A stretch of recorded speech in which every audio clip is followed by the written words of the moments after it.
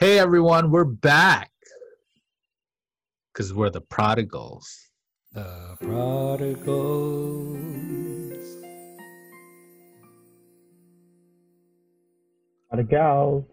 Prodigals. Welcome to the Prodigals podcast, where we talk about all kinds of topics relating to faith and culture. Yes, we discuss topics not normally preached on a pulpit or talked about during Bible studies, and that is why we are here for you. My name is Mark, and I'm joined by Alan and Billy. Hi, guys. Hello.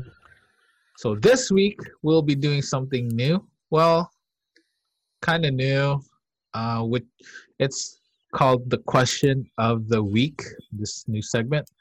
In this segment, we answer a single question that might come from our listeners, or if one of us from the Prodigals want to ask a question to our fellow hosts, we will. So this will be a once a month thing. We hope that you enjoy. Da-da-da-da. Question of the week. Why do people... Oh, by the way, this comes from my good friend Wendell Clark. He's in South Korea right now. We met in the Philippines. And he listens to our podcast regularly. Wow, So thanks for listening. He sent us a question. Nice. And he asked, why do people, especially Christians, continually choose to preach fear rather than hope? Why you gotta ask this, Wendell? No, They're gonna man, make it so complicated for us. I love you, Big Bear.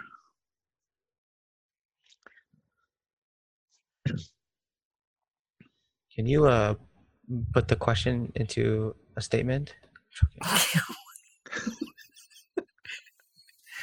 People choose to preach fear rather Why than fear?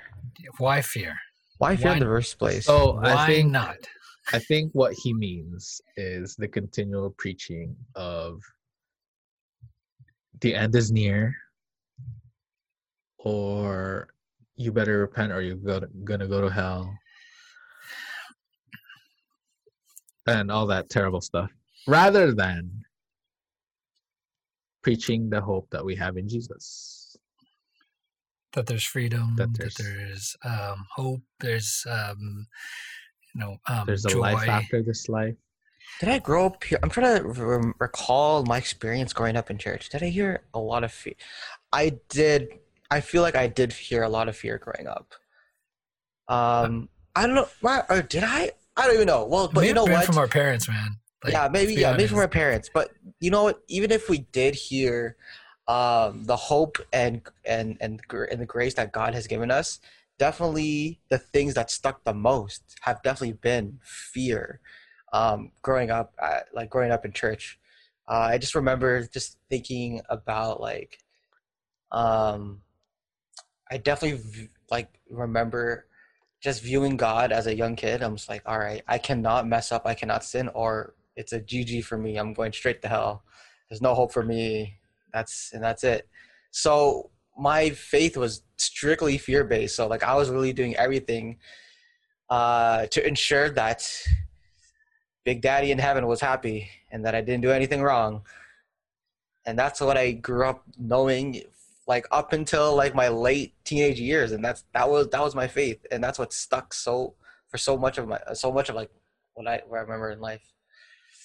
And yeah, why? I wonder why. Why did that have to stick, and not how come the hope of Jesus? How come that didn't stick, or that didn't come up as much as I heard growing up in church? Yeah, because also you're saying before, mostly we heard a lot from parents too, oh, don't do this, don't do that, or else da da da da da. Fear is a great motivator. It is. You need the fear of God to be.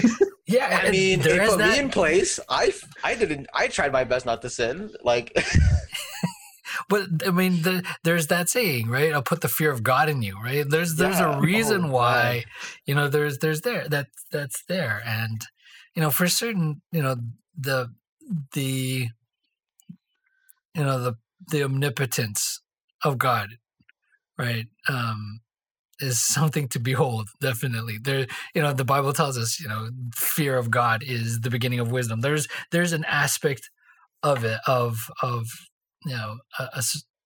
want to say that it boils down to respect when it comes down to fear, right? You have to respect the power that he wields.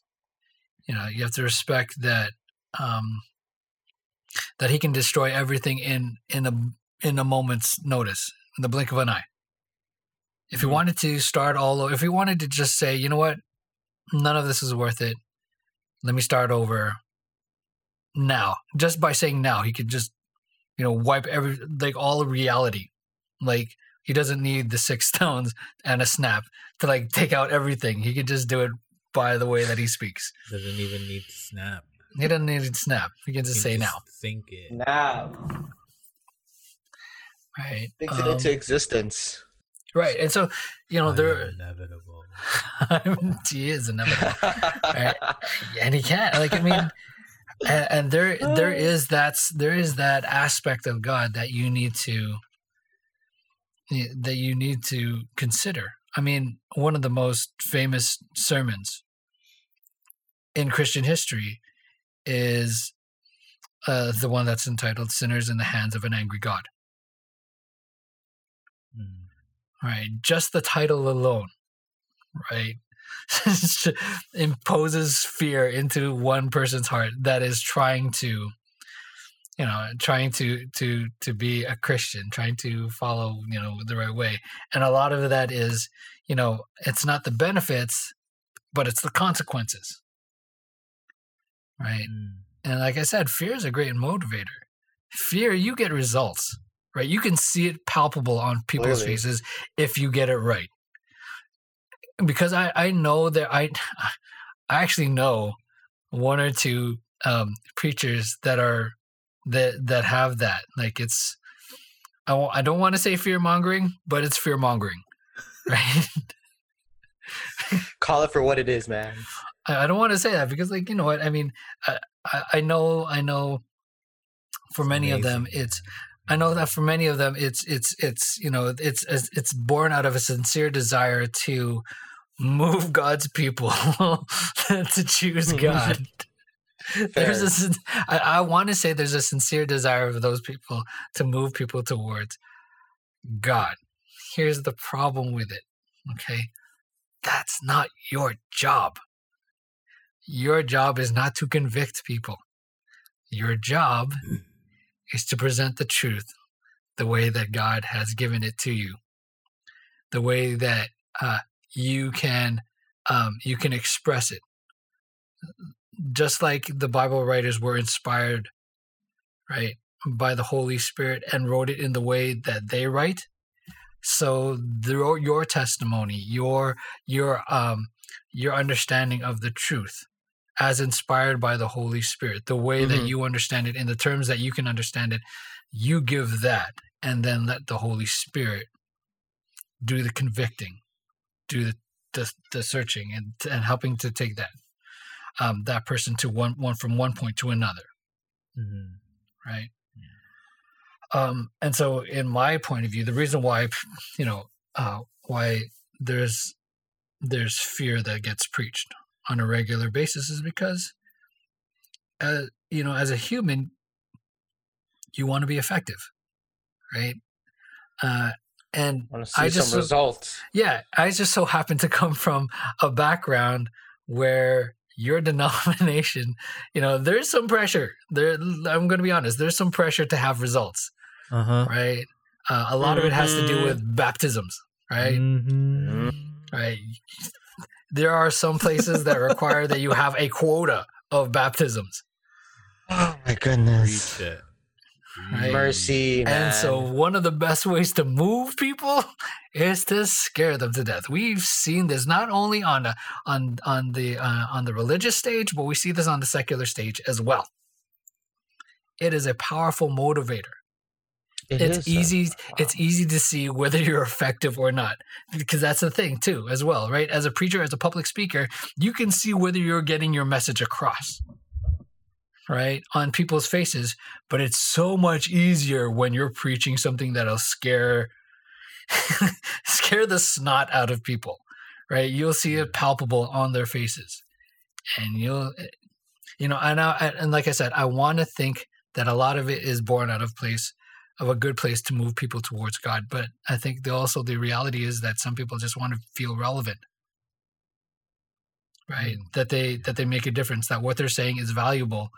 And so one of the best ways to do it is to see that reaction in people, because people want to be taken seriously. Right? And so, boom, let me hit you with, if you do not, you will burn forever. I'm convicted already. Right? If you do not, forget heaven. That's not even in the question. Just try to avoid not going to hell. Just avoid try hellfire. your best to avoid and hope for the best. Yeah. Oh no. I think, as you said, they mean well, and they think they're doing God's work by preaching end times and hell. Yes, that's part of the Bible, and I'm never gonna be that guy that says don't preach that, because even though that's part of the Bible, don't preach that because you're gonna scare people. No, I'm never gonna say don't preach Revelation. It has its place. Preach Daniel. It Sure, has its place. It's in the scriptures for a reason. But at the same time, do it in a way that will help people love God for who He is, not for what He can save you from, which is hell or suffering. To love God because He loves you first, rather than coming to the church, being baptized because you don't want to go to hell.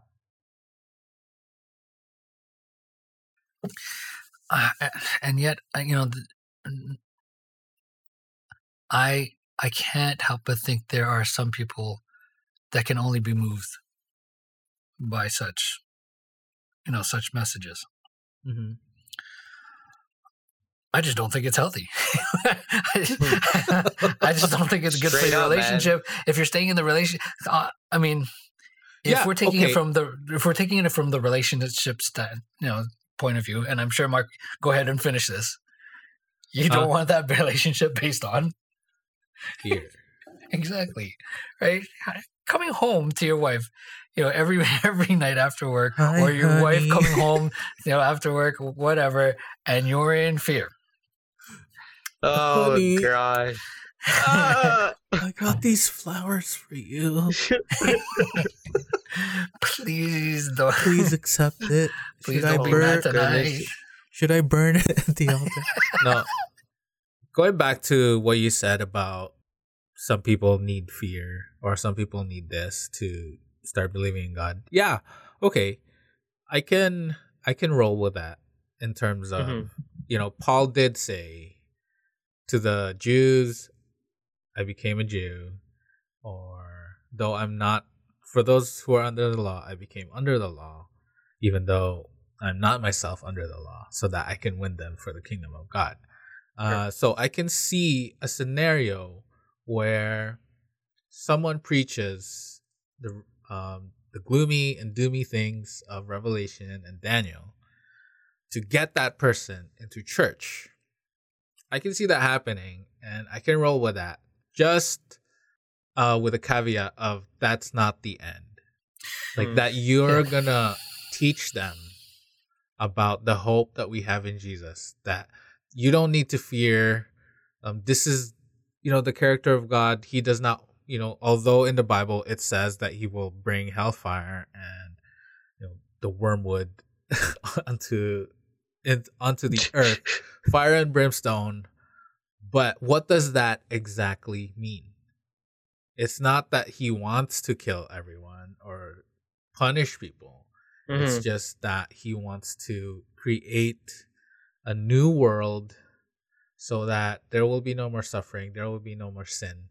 And so just like point them towards hope rather than always, once you get them inside the church because of fear, that it doesn't necessarily mean that they're going to stay there or that you're going to keep teaching them about that fear. Mm-hmm. No, it's just maybe the prophecies that you taught them is just the elementary things that they needed to learn to get them to come to church and to begin to believe in God. But then you start preaching, it doesn't end there. You start giving them the things, the beautiful things about God, the freedom that we have in Christ, the abundance of life that Jesus gives us, and all the good things that God has in store for us. Just not only staying within hellfire, brimstone, and pandemic, COVID-19, and vaccines, the mark of the beast, and gosh. all that. No, yeah, I can roll with using this. But but that shouldn't be the center of it all. It's still the gospel that wins the hearts of the people. Yeah, it is. And I want to say that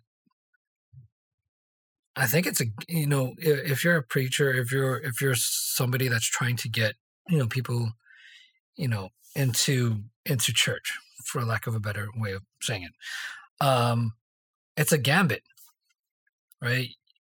At one point, if, as I said, fear is a great motivator. But I would say that, as you said, Mark, if that's the only thing that they hear, if that's the only thing that really sticks, let me just put it that way. If that's the only thing that sticks with them, I want to say that that people that leave the church, I think a great a percentage of those people are just because, they're sick of tired of people telling them that, they're all going to go to hell. Right. And, it doesn't, there's a cognitive, dissonance. I think that's the term. Like there's, between a loving God and a God that, will destroy everybody or like keep them in eternal fire, tormented forever. And so, like I said, it's a gamut. You're taking the chance of getting them into church, but what are you doing them? What are you doing once you have their attention? Yeah. Now, having said that, I mean, for a Western society that has much, right? For people that live in I wouldn't say. I mean, some of us live in luxury, but a lot of us live in greatness. Like we have a lot of things, and so why do I need a God when I have everything, quote unquote, everything that I need? And so I can see the appeal of somebody wanting to, okay, let me just jar their reality a bit. Right, because that might be in some cases the only way to reach somebody, right?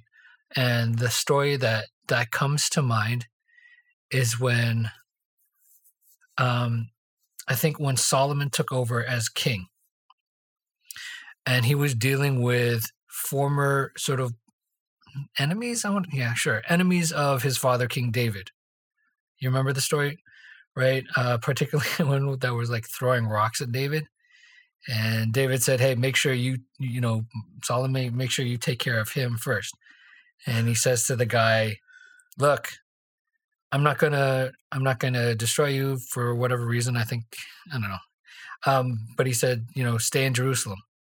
Was it Jerusalem? One of the cities of refuge." And he said, "Stay there, and you'll be safe in there. The moment you cross this portion of the land, your life will be forfeit."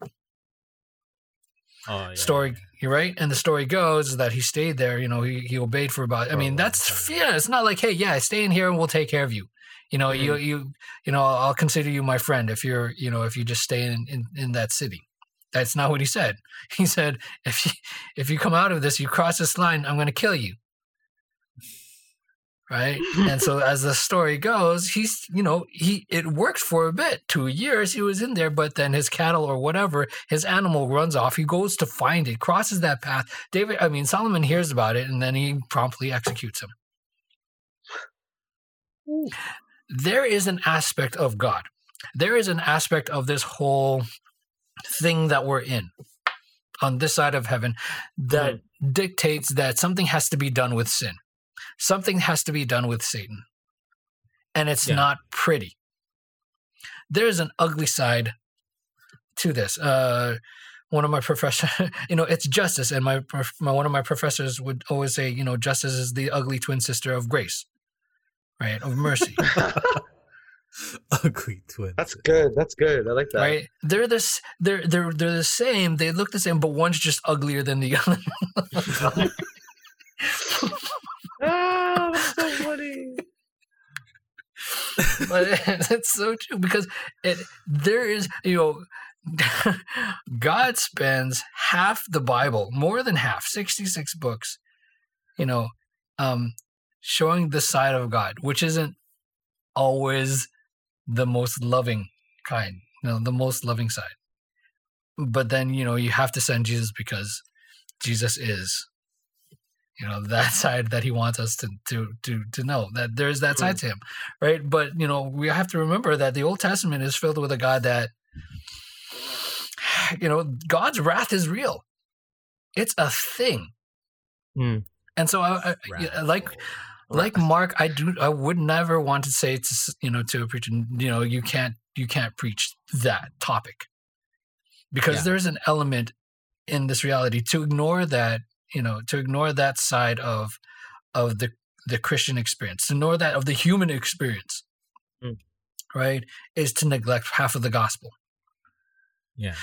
Because you can't, I can't say that you might like the gospel, it might sound nice, but I can tell you that the contrast between what the alternative is and what the gospel is, the gospel truth is, makes the difference that much more stark. And it should make it that much more beautiful. That twin sister, that's the beautiful part, right? That should be more beautiful because the ugly twin is there. Oh God. Yeah. So. You can't really appreciate gracefully without justice, because you can't appreciate the way that God has saved you if you don't fully know what he's really saving you from. Yeah, that is true. That's why Jacob didn't appreciate Rachel as much before having Leah. Jacob appreciated Rachel so much more after 7 years with Leah. So mercy, man. Mercy. Okay. I've got one short story, and can I just tell you a story? Okay, so the one story, and I know I've told Mark this in one of our small groups. There's a movie called The Aviator with Leonardo DiCaprio, right? And he for one of his things he's known for is making these great planes, and he wanted to get the marketing out on this plane, so that's why you should buy this and stuff. It's such a great plane. But when they started filming it, flying in the sky, it was just a plane against the backdrop of the sky. And he was telling the filmmakers, hey, look, they can't see the greatness of it. They can't see the speed of it, right? Because it's just a camera following this dot in the sky. And he says to them, look, wait for a cloudy day, right? Wait for a cloudy day. So when the clouds come, you can see how fast the plane is moving past the clouds.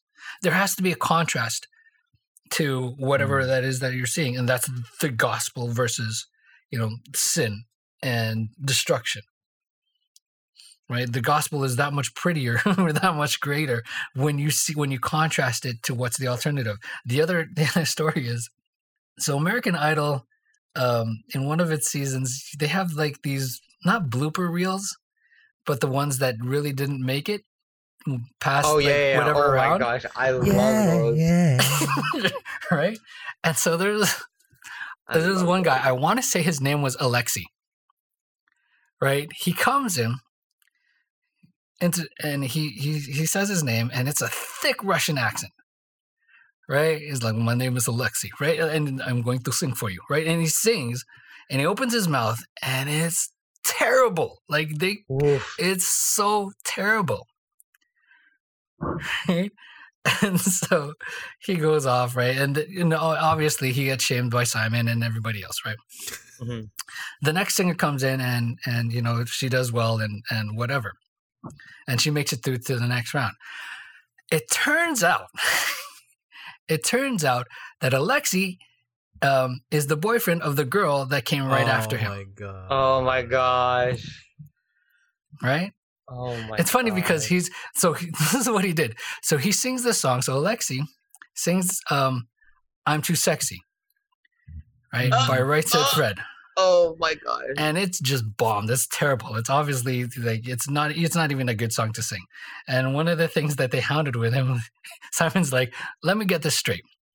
You're a Russian in America. Sing and he sings it with a French accent. So you're singing a British song with a French accent. Right? Oh gosh. And he's like, and they understand that they understand later that it's because of this girl, so that she could sound that much better to them, and that she would go through. And, No way. Are you serious? Yeah. And what's his name? The black dude, Jackson, whatever. He's like, dude, that's love like I've never seen. Yeah. Right. Oh my god. but that's it, dog. It's too weird, though. Like, dog, that's love like I've never seen. Right? That's the one thing. But I tell you that story is because of the contrast of what it is to hear something that's terrible and that's scary. That just makes you cringe versus something that is beautiful, right? Wow. And I think it would just, the consequence of sin is we should never shy away from that, but we should always put it in the backdrop of God's magnificent and awesome love. Yeah. Amen. Because here's the thing: if you're only preaching, if you're only fear mongering, if all you teach about is the wrath of God, the fear of God, you're only telling half the story. It's not amazing facts, man. No, it's not that. Amazing facts. You're only telling half the story, right? Subpar facts. You're missing out. You're missing out on telling people the beauty of the story, right? Yeah. When it's only just the horror film, the ugly side, the ugly twin. You're only seeing the ugly twin and never the beautiful twin. Yeah. And they both go together, but like you can't have one and not the other, to the detriment of the other.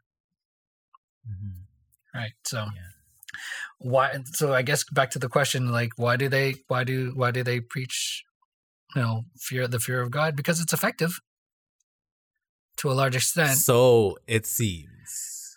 So it seems, but you're on borrowed time.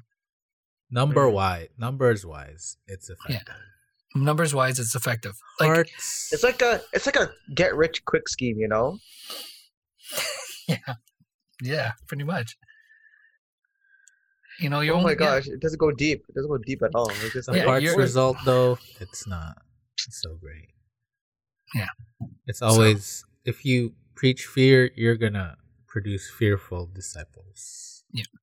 That produce more fearful disciples. Yeah. And not the correct fear of God, the unhealthy fear of God. Yeah. And then, in the balance of it all, not only do you have fearful disciples, but you'll have people that leave the church, anti-disciples. I don't know what you call them, but backsliders, apostates. There you go. You get apostates that now tell other people, hey, I was in the church, but it's toxic. It's not worth your time. It's detrimental to your health, to your happiness.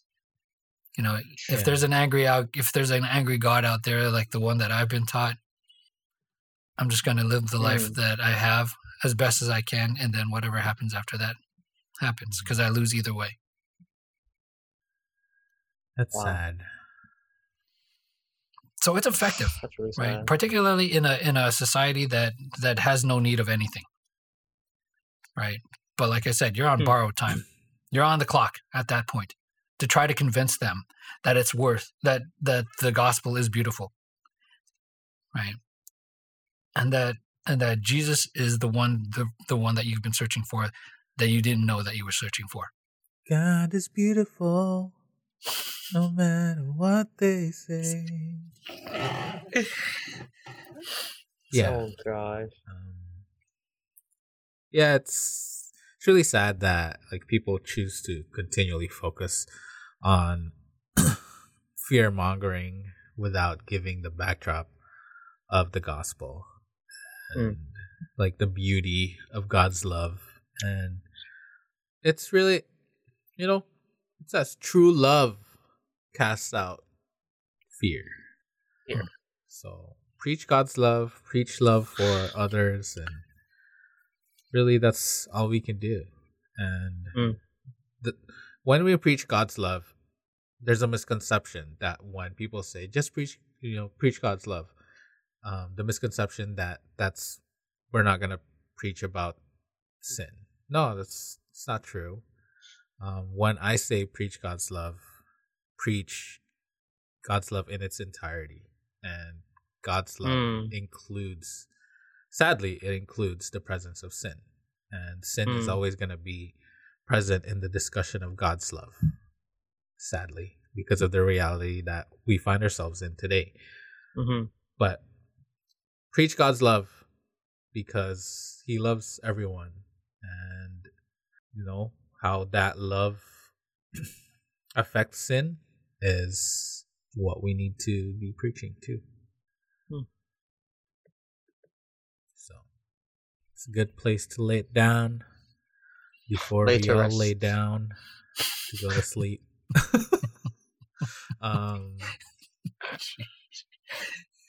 But yeah, well, I guess that's all we have for this week. We hope that you enjoyed that new segment and dealing with just one question this week. Thank you, folks, for joining us in this episode. We hope that you're blessed with our discussion and have been enlightened regarding this question. Don't be fearful and ask us a question or send us a shout out at the Prodigals Pod on Facebook, Twitter, or Instagram. And if you like what you've been hearing, please like and subscribe, and make sure you leave a review. That will go a long way in helping us out. That's all we have for you this week. Stay blessed and stay faithful. And we hope that you join us again next week for another episode of The Prodigal